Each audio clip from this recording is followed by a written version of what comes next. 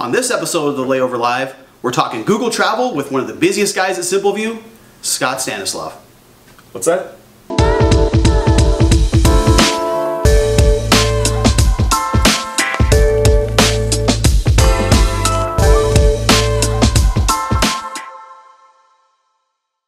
Hello everyone, and welcome to episode 7 of the Layover Live, where we bring you the top article from the Layover each week.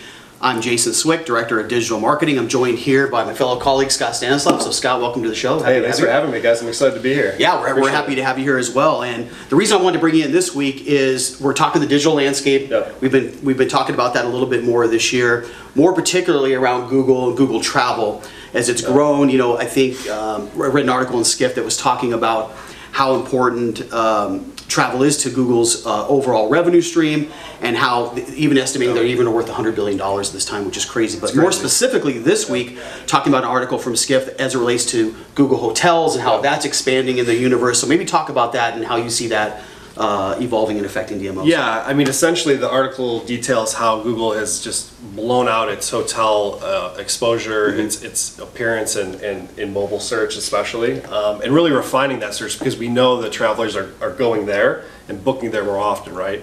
And so with that, it just gets more and more interesting for DMOs because all those polls that we have on our websites where we're trying to get people to book, you know, they're the first stop on that process, right? Yeah, absolutely. In search, right? Absolutely. So, we're already seeing with like Google Flights, and we're seeing, you know, in the search results. And absolutely. So that's the thing. You know, we've seen this steady progression over time. You know, 7 years ago, Google and travel were not synonymous. Now, $100 billion, that's nothing to sneeze at. And so you see the carousel appearing in search, DMOs getting pushed down the page a little bit further.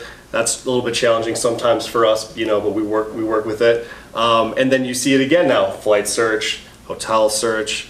Google Trips as an app is incredible from a trip planning experience. Yep. Pretty untouchable, frankly, because they own that ecosystem. And so really I think the place where DMOs can kind of shift and pivot to win is in content creation and owning that unique local story that they tell, because Google can't own that, right? That's really their differentiator. And so finding those little niche pockets to help complement still trying to rank organically in the hotels and things to do and events type searches, right? That they've traditionally owned. Yeah, no, I totally agree with you. I think those unique stories, DMOs are probably positioned better than anybody else to be able to tell those. And as people are looking for more experiences and looking for traveling like a local would travel, DMOs are uniquely positioned to be able to provide that. You got it. Yeah, spot on there. So as we're talking about content, pivoting now to the question of the week, which is great. We have a great question from Kier at Visit Tampa Bay, who's asking, how can DMOs show value to some of their local partners through the digital channels and what they're doing there? Absolutely, yeah, and I think, you know, the beauty of the DMO is that they are basically engineered to help kind of funnel that traffic to the partner. And so there's a lot of ways they do that, right? Partner referrals through their listings. Also just think of all the content they're creating in increasing numbers. The same content, you know, we just said they need to be creating, they're already doing it in droves. And so you get a lot of references and additional referrals just in that more organic content. Absolutely. Speaking to more of those niche topics, which is another great way to get that exposure. Absolutely, yeah. You're getting in front of eyeballs that maybe a local partner might not be able to get in front of because it's cost prohibitive, or because even the domain authority that the DMO has for that destination. And you ride the wave of that domain authority and basically kind of go along for the ride, right? Yeah, absolutely. And then in addition to that, you know, all the marketing dollars that a DMO is spending to drive traffic and awareness to the destination, that's a given, right? Yeah, not to mention co-op campaign opportunities, all the digital marketing push from paid media to search engine optimization that they're doing.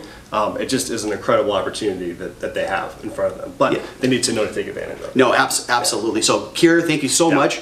It's a great question. And again, each and every week, if you have questions, we'd love to hear from you guys. We want to be able to answer those on the air and bring in experts, the busiest man at SimpleView into the mix to help you answer those questions. So thank you so much, and we'll see you next week.